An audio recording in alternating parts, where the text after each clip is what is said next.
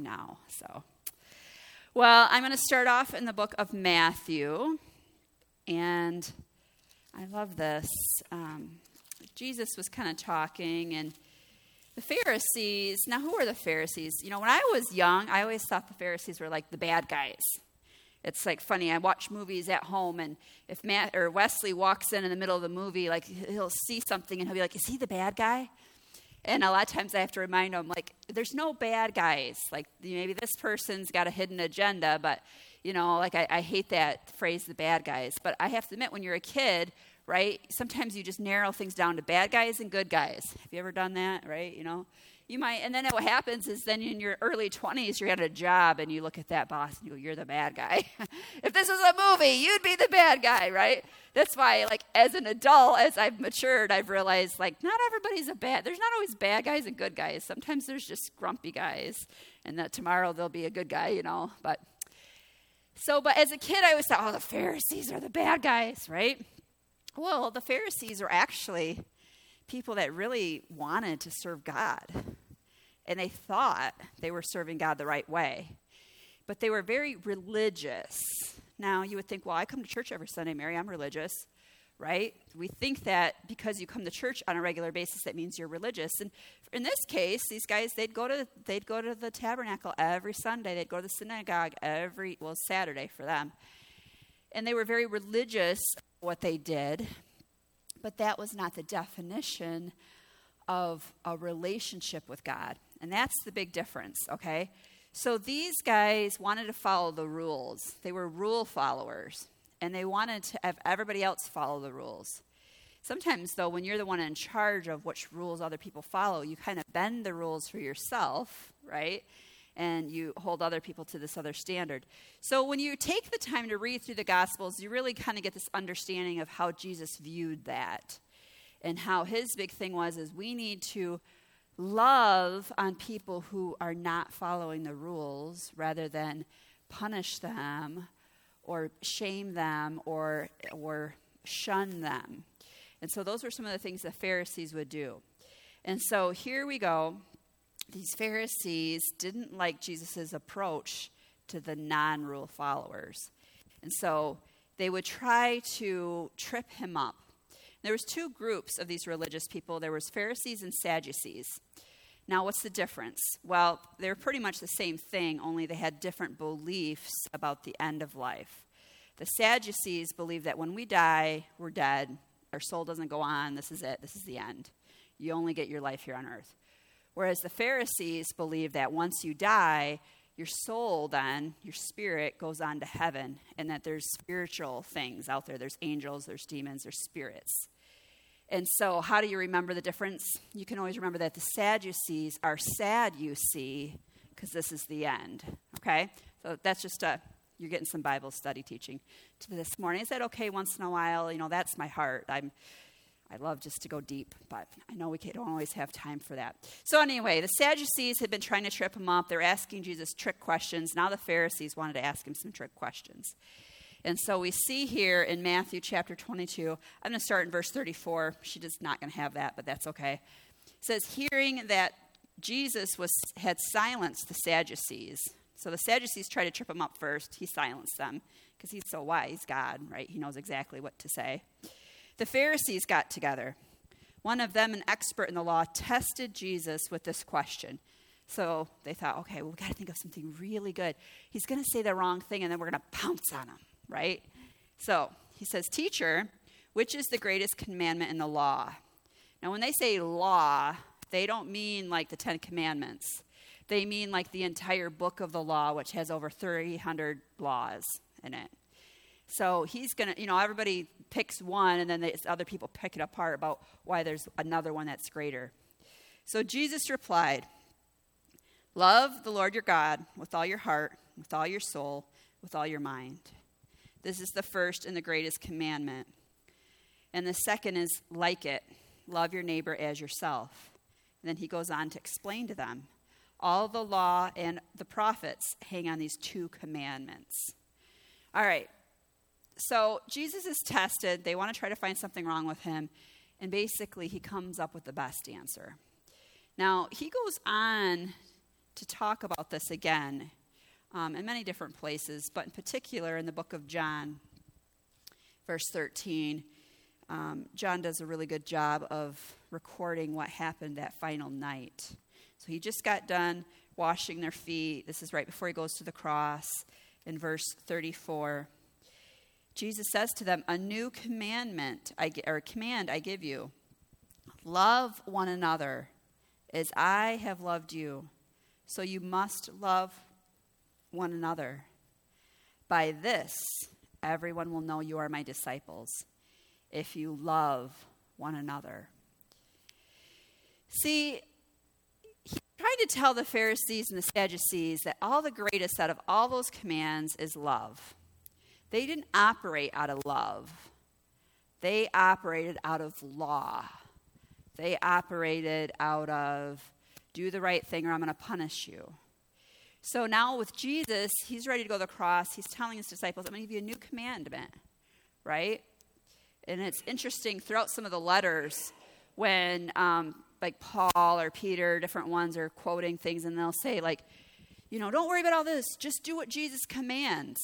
A lot of times modern day preachers will read that and then talk about the 10 Commandments. And I'm like, have you read your Bible? Because Jesus always said the commands that you got to follow, that summarize all of them, is love. Do you think maybe Peter remembered that? Like, what was Jesus' command? Because Peter would have known it well enough to know, follow the laws of Moses. But he doesn't. He says, follow the law of Jesus, law singular, which is love. Love, love, love. So we see that Jesus is trying to explain to them, if you just simply love people, they're going to know you're a Christ follower and not a Pharisee. Why? Because the Pharisees didn't love. He says, if you can learn how to love others as you love yourself, people will know you're my disciple. That will be the defining moment of why you are different than everyone else in the world. Now, as Americans, it's hard for us to understand our view with the entire world, but when you look at the statistics, who do you think sends the most food outside of their own country? USA. Who do you think sends the most money and relief and help to other countries when they're in a crisis? USA, right? Who has the most social programs and helps people not only through the government but through outside agencies? USA. Like, it is astonishing when you look at the numbers with the whole country. And why do I point out the USA? Because the USA was the one country that was founded on Christian principles. We had the Pilgrims come here in a search for a place to have religious freedom. And they call it Judeo-Christian values is what makes the United States different, even with some of the stuff with the government. You guys know how, your credit score works, right? How, you get 7 years and then, anything bad on your credit score falls off. So, I'll have people say to me, well, Mary, my credit's really bad. I'm like, that was 10 years ago. Go recheck it. After 7 years, everything resets. Did you know in the Bible there would be a 7-year cycle where if you had debt out and you weren't able to pay the debt, that at the end of the 7 years, that some of those Judeo principles, those Christian principles, where when the founding fathers set things up, they looked here into God's word and they used those principles to help set up the government and society. And so we are different because we walk in love. And our forefathers who came before us understood those principles. But the question is how do we love today? You and I, right? Not the government. You go too far away from the original and things can get twisted and corrupt. I'm not talking about today. But if we're talking about love and we're talking about today, my big question is, number one, who should we be loving? And number two, how do we love them? So the first question is, who do I love, right? Well, you assume, you probably love your spouse, you probably love your kids, right? You probably like your in-laws and you tolerate your neighbors, right? Isn't that about it, right? Don't we say, I love you, but I don't like you, right? I love and like my husband, I love but don't like my children, I like my, come on, am I the only one that, you think do I really love everyone? Now, we tease about that, but the reality is God's word says we should love everybody. I love how, in one of the places it says, you should love your neighbor as you love yourself. And somebody says, well, who is my neighbor? And we think it's the person living next to us. And that's true. They are our neighbors. But there's so many people beyond that. And then Jesus began to give them this example, this parable of the Good Samaritan. He says, one time there was a priest and he was walking to Jerusalem and he found a man beaten and robbed and naked laying in the road. And he went around him on the other side. He said, then there was a Levite. Who was a Levite? A really cool Christian guy who went to church every Sunday. We'll leave it at that, right? The priest was like the pastor. The Levite's like a devoted person who goes every Sunday, volunteers on a monthly basis. And he sees a man laying in the road and he's naked and he's beaten and he walks on the other side.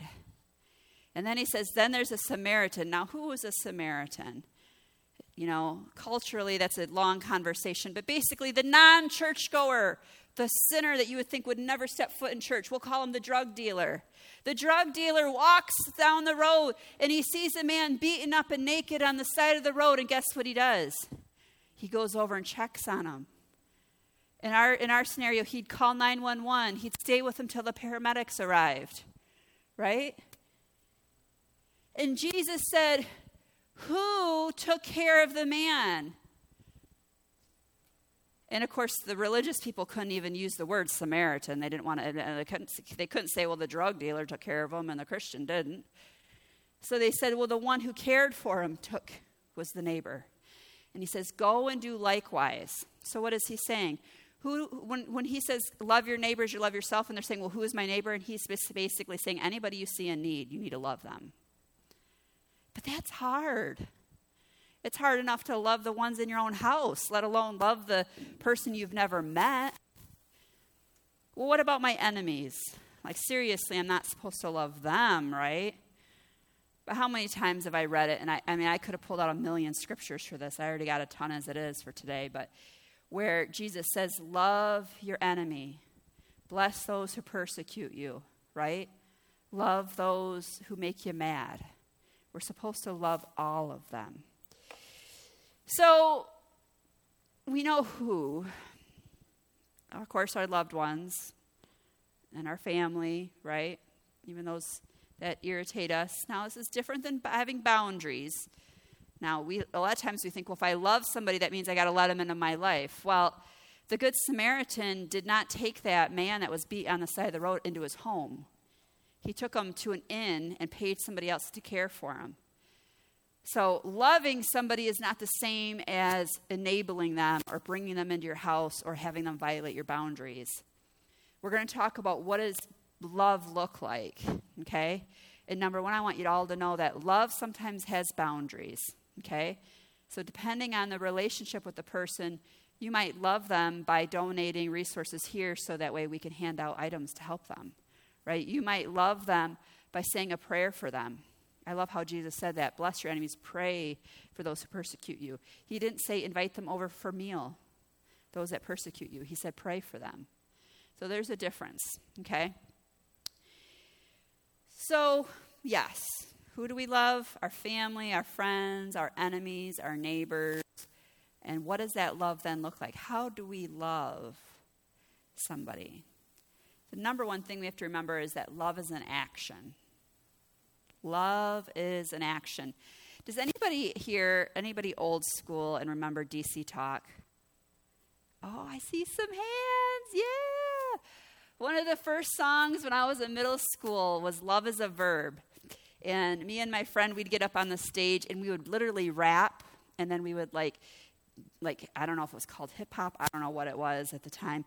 But we would jump off the stage and do round offs and do different things. But I just remember, words come easy but don't mean much if the words they're saying can't put trust in. But we would get up there and we would rap, and what we were talking about was love. And the end of it would be, love is a verb, right? Love is not a noun. Love is a verb. Love is an action. What kind of action are you putting behind your words? Because it's easy to say, oh, I love you, or, yep, I care for those in need. You know, how many times I talk to pastors or churches, or I go meet different nonprofits, and I'll say, okay, well, what are you doing? Tell me what you're doing, because that's the action. It's one thing to say we care. It's another thing to do something. So number one is you have to do something. When you walk in love, for others to know that you are a Christian, you have to do something. For you to start, first of all, in your home. That's what Mother Teresa said to do, didn't they? People would come to her and say, how do I save the world? How do I love the world? And she would be like, go home and love your family. You know, for some of us, that's hard. Because maybe we resent our family. Maybe we're angry at our family. Maybe we just are literally depressed and it's hard to get out of bed and take care of our family. But guess who is the only person that can change what's going on in your heart? It's you. Right? You got to cry out to God. You have to have him help you, and you have to put some action behind it.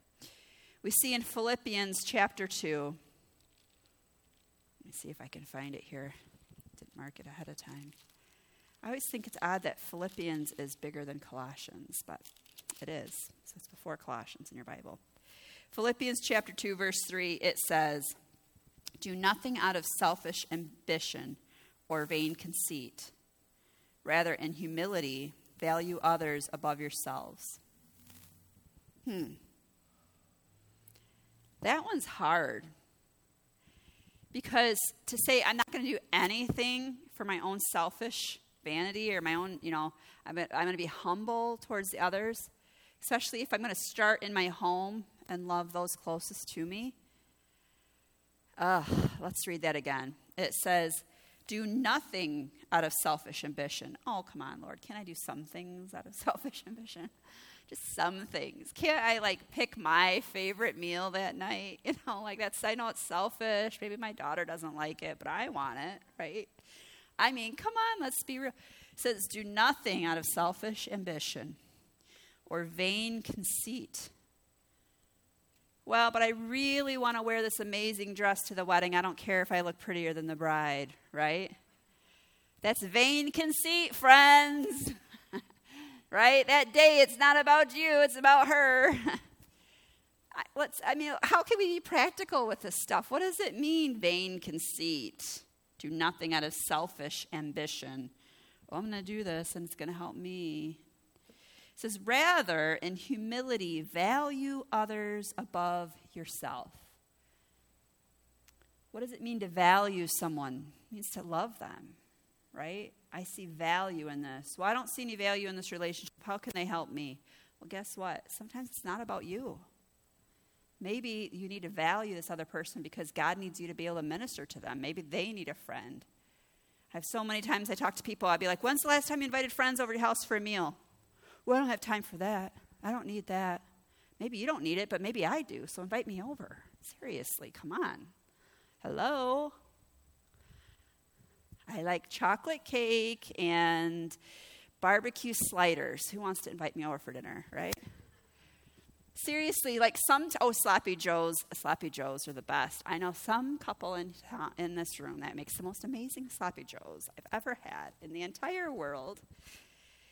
But sometimes we think that because we don't need it or we think we don't need it, that maybe other people don't need it.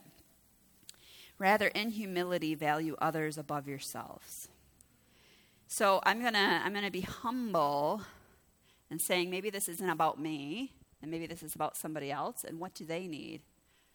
How can I love the people in my neighborhood? How can I love the people in my family? How can I love the people at work?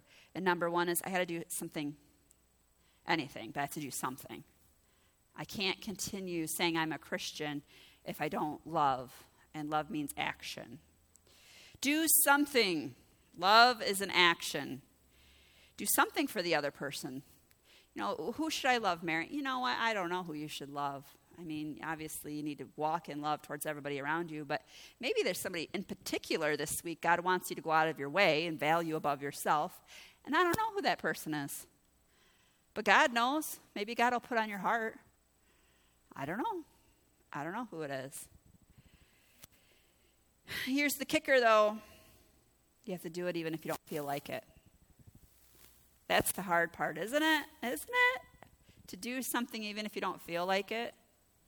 I am like really selfish in the mornings, I have to admit. My family already knows this. I'm not saying anything they don't know. I am not a morning person. I will naturally stay up till 2 o'clock in the morning. And then if I was left to my own devices, I'm up pretty much by like 8 or 9. I don't need more than maybe 6 or 7 hours of sleep. But like they're getting on the bus at 7. And it's like, oh man, I'm not loving them in the morning. I'm not. Like my kids are tiptoeing around, every once in a while. It's happened, I think maybe once this year. My husband said it happened way more than once, but I think it's happened once. Where like somebody was kind of loud and I did the, be quiet, I'm trying to sleep, right? As they're trying to get up and get ready for school. Now, I thankfully don't have 5-year-olds and 6-year-olds that are getting ready for school and they need mama to like brush their hair and help them get their teeth and get dressed. Thankfully, I have middle school and high school kids. So all of you out there watching this video that don't know me, think I'm a horrible mother. I am a horrible mother, but they love me and I love them and they're all pretty well established. They're doing good and I'm not very good in the morning. Now, why do I say that? Because it's a perfect example of like selfish ambition and me not loving them. That's a perfect example of me saying like, okay, maybe this week I need to get up earlier. I need to go to bed a little bit earlier and get up earlier. Not because I want to, not because I feel like it, but because I'm making a choice to love them, not just after school and on the weekends, but in the morning as well. Now, Mary, that can't really be what God was talking about, can it? I don't know. Maybe. Maybe he'd like me to walk in love all day towards my family and not just pick and choose when it's convenient for me to love my family. You ever had somebody in your life that, they kind of pick and choose? Sometimes we call it walking on eggshells. You don't know, is Dad in a good mood today after work or not in a good mood, right? I don't know if I say something to upset them or not. Why? Because they're not being consistent. See, love wants us to be consistent. Love wants us to care about the other person, regardless if we feel like it or not, regardless if they deserve it or not. So many times we equate love with they earned my love, they've earned my respect. We get into a new job and we got this chip on our shoulder until we know they've earned that. How about we are known as Christians because we walk in love and it's unconditional love, like what Christ gave us? That's hard, isn't it? Well, I'm going to love this kid more than this kid because this kid, right, has earned it. No, that's not what unconditional love is. Unconditional love means there's no conditions for it. It means I love you even if you don't deserve it. But that's hard, isn't it? But isn't that why Jesus said to love and bless and pray for our enemies?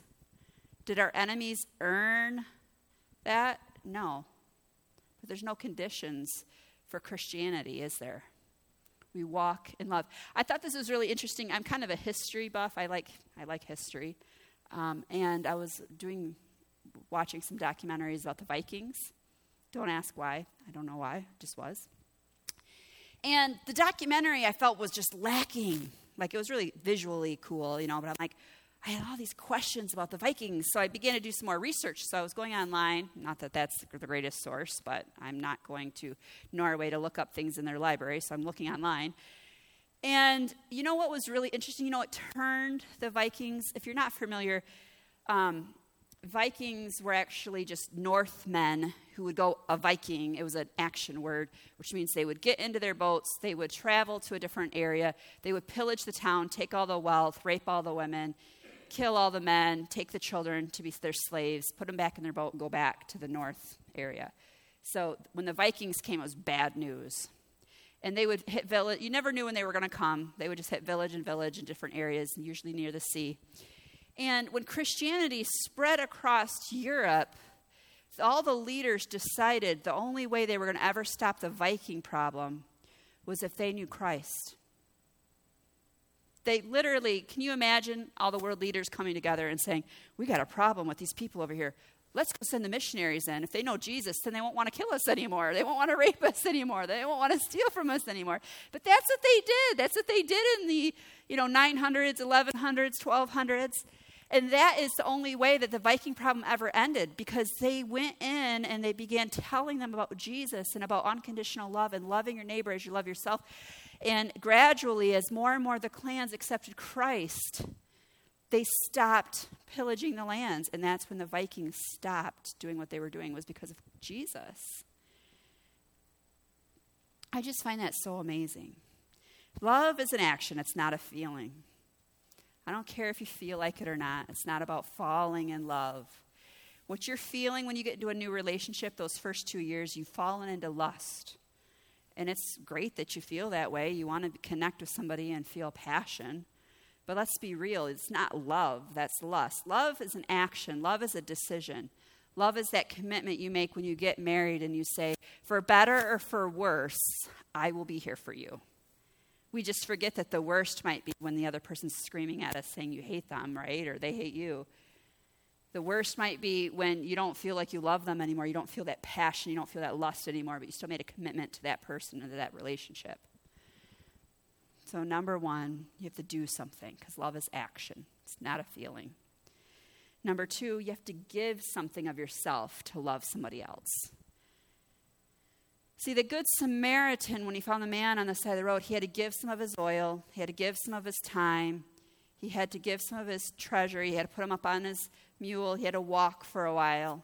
He had to get him to an inn. He had to give the innkeeper some money to take care of him. He had to give of himself to love on this guy, to love his neighbors himself. He had to use some of his resources.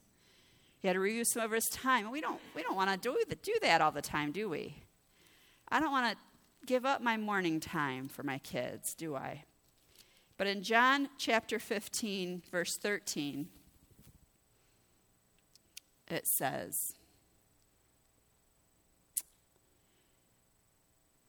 well, in verse 12, it says, my command is this, love each other as I have loved you. Greater love has no one than this, to lay down one's life for one's friends.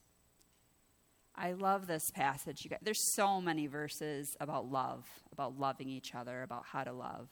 We just don't always think about it or talk about it. We don't get practical. We don't say, like, how do I love, my coworker who's just been in donkey's butt? I mean, seriously, who's just, been treating me like crap. Well, you bless them. You pray for them. You choose to give to them even though you don't feel like it. Now, maybe you don't invite them over to your house, right? Maybe you have to drive away at your lunch hour to get away from the person so you can pray and get yourself in a better space. Again, you still can use boundaries. But what can you do? What can you give to help this person? Sometimes that's hard. We don't know where to even start. We got to think about it, right? Well, maybe this person never has a lunch. Well, can you bring 2 lunches and offer them a sandwich? Well, they're just going to take it and throw it in the trash. Okay, do it anyway. I one time had a coworker that I could just tell didn't like me. And so, I went to my boss and they said, well, the Bible says go to that person. I'm like, okay. So I made an appointment to go to this person, and I had stopped at the bakery beforehand. Not Kroger's bakery, but like a gourmet bakery, and got this really nice chocolate, whatever, special brownie. And I brought it to them. They had it on a little doily. I got you a brownie. Oh, thanks. They took it and they threw it in the trash, and they said, what do you want to talk about? I'm like, okay. But guess what? I don't feel bad that I offered him a brownie. I know before God, I did what I was supposed to do. I tried to offer that person love. And guess what? In that situation, as much as I try to love this person and continue to pray for this person, eventually they've ended up getting, let go because he wouldn't be able to get along with anybody, and I haven't seen him again. Does that mean that my efforts were gone in vain? That I tried to love somebody, nothing happened? No. I believe that what the experience this person had in this job, they knew that the Christian loved them and cared for them, even though he'd been treating me bad. It's not about the outcome. It's not about your name being great because you did these things. It's about expressing God's love, even if the other person doesn't deserve it. So we have to do something. Love is an action. We have to give something of ourselves, because you can't love somebody, You can't express an action without having to do something. And a lot of times that's giving. It can be your time, your treasure, your talents. Sometimes it's sitting with the person, talking to the person, communicating, inviting them over to play games, going out for coffee. I always find like a long car ride, you're stuck with me now. But usually, it's so funny. I remember this other place I worked, there's these young people that were there. And, I'm not a young person anymore. I wasn't a young person then. And they had this perception of me, and we ended up going on this long car ride, and I ended up with one of the young people in the car with me. And at the end of the car ride, I remember the person saying to me, "Boy, I'm really glad we got to spend this time together. It totally changed my perspective of you." But see, my perspective would have meant nothing if I would have treated them like crap when they first started the job, and I could tell that they thought I was the old lady, right, the mom. But instead, all I did was ever offer them love. And so then the one day we had that opportunity to spend time together, all of a sudden, all those good blessings that I had done, bringing in the cookies or being nice and polite even when they were laughing about me behind my back, doing all those right things, all of a sudden the relationship shifted. So you have to give. You have to do something for yourself. Now, the third point I want to bring up is probably going to be the hardest. Can everyone brace themselves? Hold on. It's going to be a bumpy ride. The third point, and how do I actually love the people around me, is forgive. We know what forgiveness is, right? Right? We know what God's word says. Let's look here in Matthew chapter 6, verse 14. In Matthew chapter 6, verse 14, it says, I'm in Mark chapter 6. We don't want that. That's talking about Herod. That's my first notice that I was in the wrong place. It says Herod. I'm like, I'm not talking about Herod today. Okay, Matthew chapter 6, verse 14 says, "For if you forgive other people when they sin against you, your heavenly Father will also forgive you. But if you do not forgive others their sins, your Father will not forgive you your sins." That one sucks. Am I allowed to say sucks in church? I don't know, but that one's stinky. P-U. You're not going to forgive me unless I forgive others. See, what I think is the most interesting thing is the most powerful things that God has ever given us are the things that Satan attacks the most, and he tries to twist them. Right? Sex in marriage is amazing. So how does Satan twist it? Sex outside of marriage, or perverts it. Right? Or causes us to be drawn, if it's not good enough in our marriage, to have an affair, to be drawn to somebody else. But see, it's all a bait and switch. It's never that great. You go and you do that, and then you realize, there's these consequences, these things that happen because of that, and it's never good. So how does Satan do a bait and switch with forgiveness? Well, he manipulates what the word means to us. So we think that it means something more than what it actually is. The devil convinces us, well, if you forgive that person, you're saying it's okay of what they did to you. These are things that people have said to me in my office, right? Well, Mary, but if I forgive that person, that means I got to invite them over for Thanksgiving dinner. Well, but Mary, if I forgive, then this is what it means, this is what it means, this is what it means, this is what it means, this is what it means, this is what it means. And they have all these different definitions that Satan has tried to twist and put in your head of what forgiveness means. And if I can believe a false narrative of forgiveness, then I can justify why I don't forgive. Well, I don't want to invite them over to my house for Thanksgiving, so I can't forgive them. Well, I don't want to go have a conversation with them, and if I forgive them, I have to go talk to them again, so I won't forgive them. Well, if I forgive them, that means everything is okay, and what they did didn't hurt me, and it did hurt me, so I'm not going to forgive them. But see, that's all twisting from Satan, and is not what it actually means. Forgiveness simply means that I'm no longer going to feel like I have to punish you for what you did to me.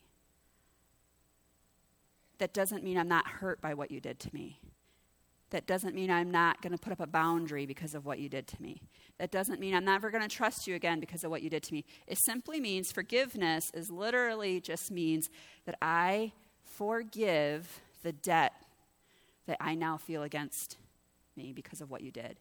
It goes back to the original Jewish laws where you kill my goat, you have to repay me a goat.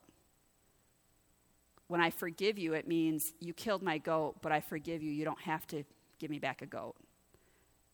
You don't have to pay back the debt of what you took from me.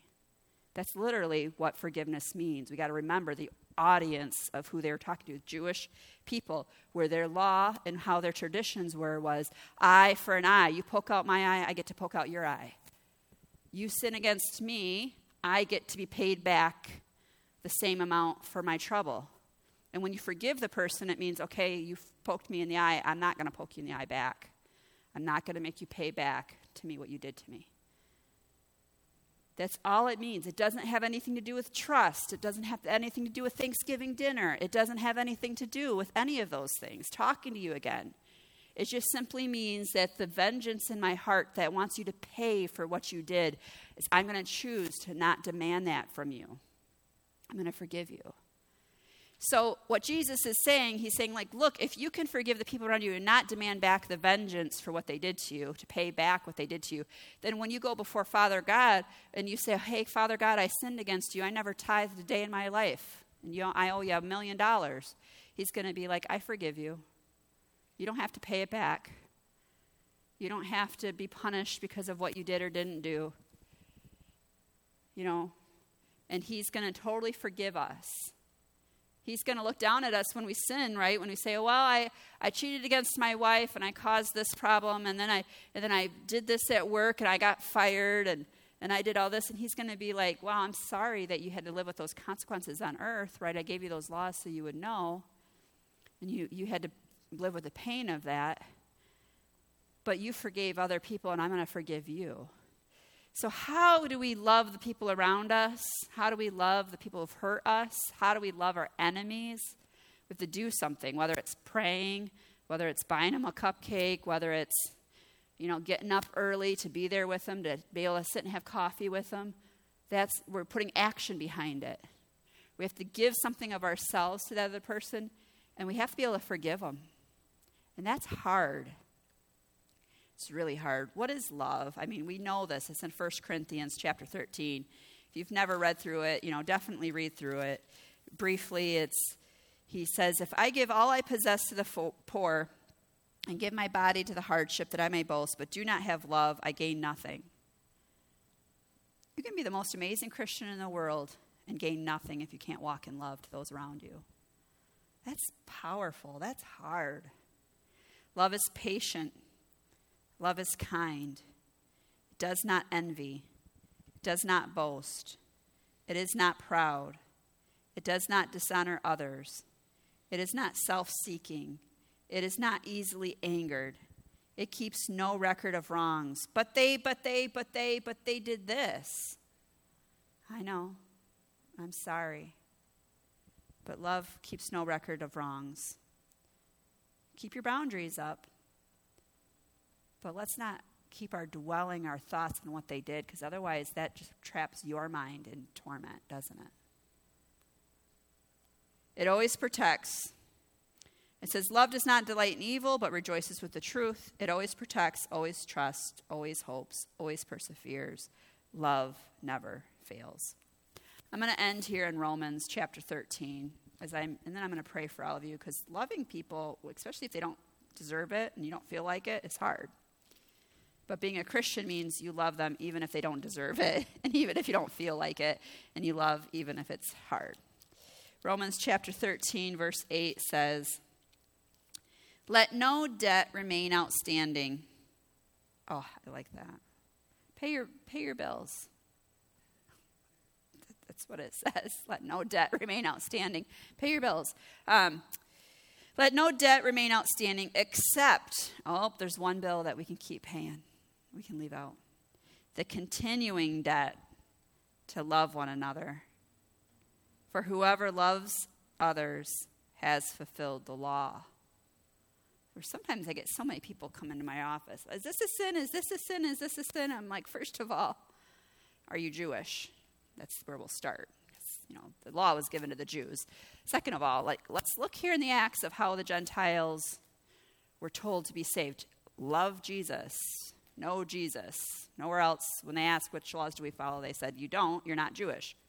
Let's get that out of the way. But if you want to follow some sort of law, if you want to know what is sin and not sin, then let's just simply go with what Jesus commanded us, since as Christians we're followers of Christ. We're not Jewish and followers of Moses and his law. We're followers of Christ and his law is to love. So if you want to know if you're a sinner or not, I'm going to ask you a question. Do you love everyone unselfishly all the time? If you're like me, the answer is nope. Nope, I don't. But I'm trying. I'm trying every day to love everyone as I love myself. I'm trying. Are you trying? I hope you're trying. Sometimes we have to remember to try a little harder, though, don't we? Let's try a little harder this week. Let no debt remain outstanding, except the continuing debt to love one another. For whoever loves others has fulfilled the law. It's real simple. Just love. Father God, I come to you right now in the name of Jesus, and I thank you for this message from your word and this reminder that Jesus told us that the greatest commandment, or the new commandment he gives us, is to love those around us. It's hard. It's hard to love when we don't feel like it. It's hard to fulfill the commitments that we made, for better or for worse. It's hard sometimes to love our enemy and to bless those who persecute us and to pray for those who have caused us so much heartache and pain. It's hard when Satan twists in our head the difference between having boundaries and loving. It's hard to love, but you told us to do it. So help us walk in love this week. Help us to do a little bit better. Help us. We ask you for your help. In the name of Jesus, we pray. And for all those who need help this week to love a little better, say amen. Amen. Well, I hope you all have a wonderful week. The Blessing Shop is open. There are flyers in the back about the Rooftop Survivor. If you know anybody that's interested, please give them a flyer. Thank you all. God bless.